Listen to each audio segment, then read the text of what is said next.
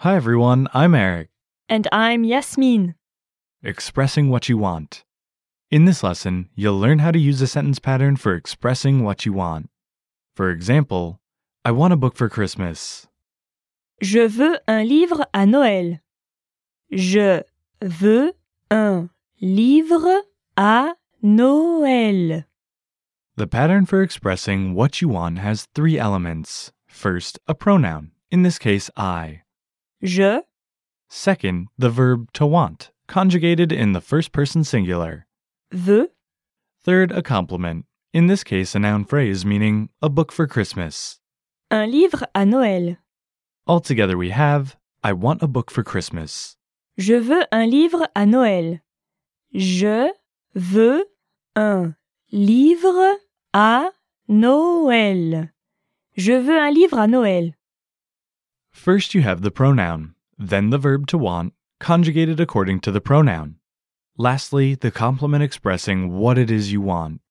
In the case of a noun, an article is needed before it and also after the verb.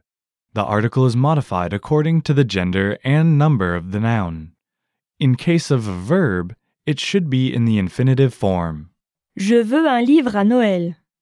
So remember, to express you want something, say I plus the verb to want plus the complement. Be aware of the number and gender in case of a noun. Here's another example meaning, I want to win this contest. First, a pronoun, in this case I. Je Second, the verb to want, conjugated in the first person singular. veux Third, a complement, in this case a verb phrase meaning to win this contest. gagner ce concours. Altogether we have, Je veux gagner ce concours. Je veux gagner ce concours. Je veux gagner ce concours. I want to win this contest. Je veux gagner ce concours. How do you say, I want to go on vacation? To give you a hint, to go on holiday is, Partir en vacances. Partir en vacances. Partir en vacances. I want to go on vacation. Je veux partir en vacances. Je veux partir en vacances. Je veux partir en vacances. Je veux partir en vacances. Let's review the sentences from this lesson. I'll give you the English equivalent of the phrase, and you're responsible for shouting it out loud in French. Here we go. I want a book for Christmas. Je veux un livre à Noël.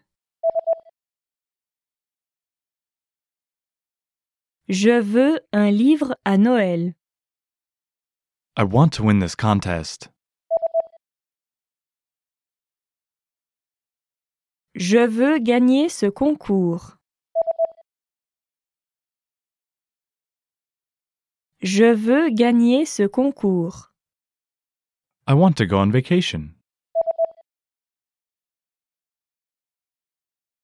Je veux partir en vacances. Je veux partir en vacances. Okay, that's all for this lesson. You learned a pattern for expressing what you want, as in, Je veux un livre à Noël. meaning, I want a book for Christmas. Thanks everyone. See you next time. À la prochaine!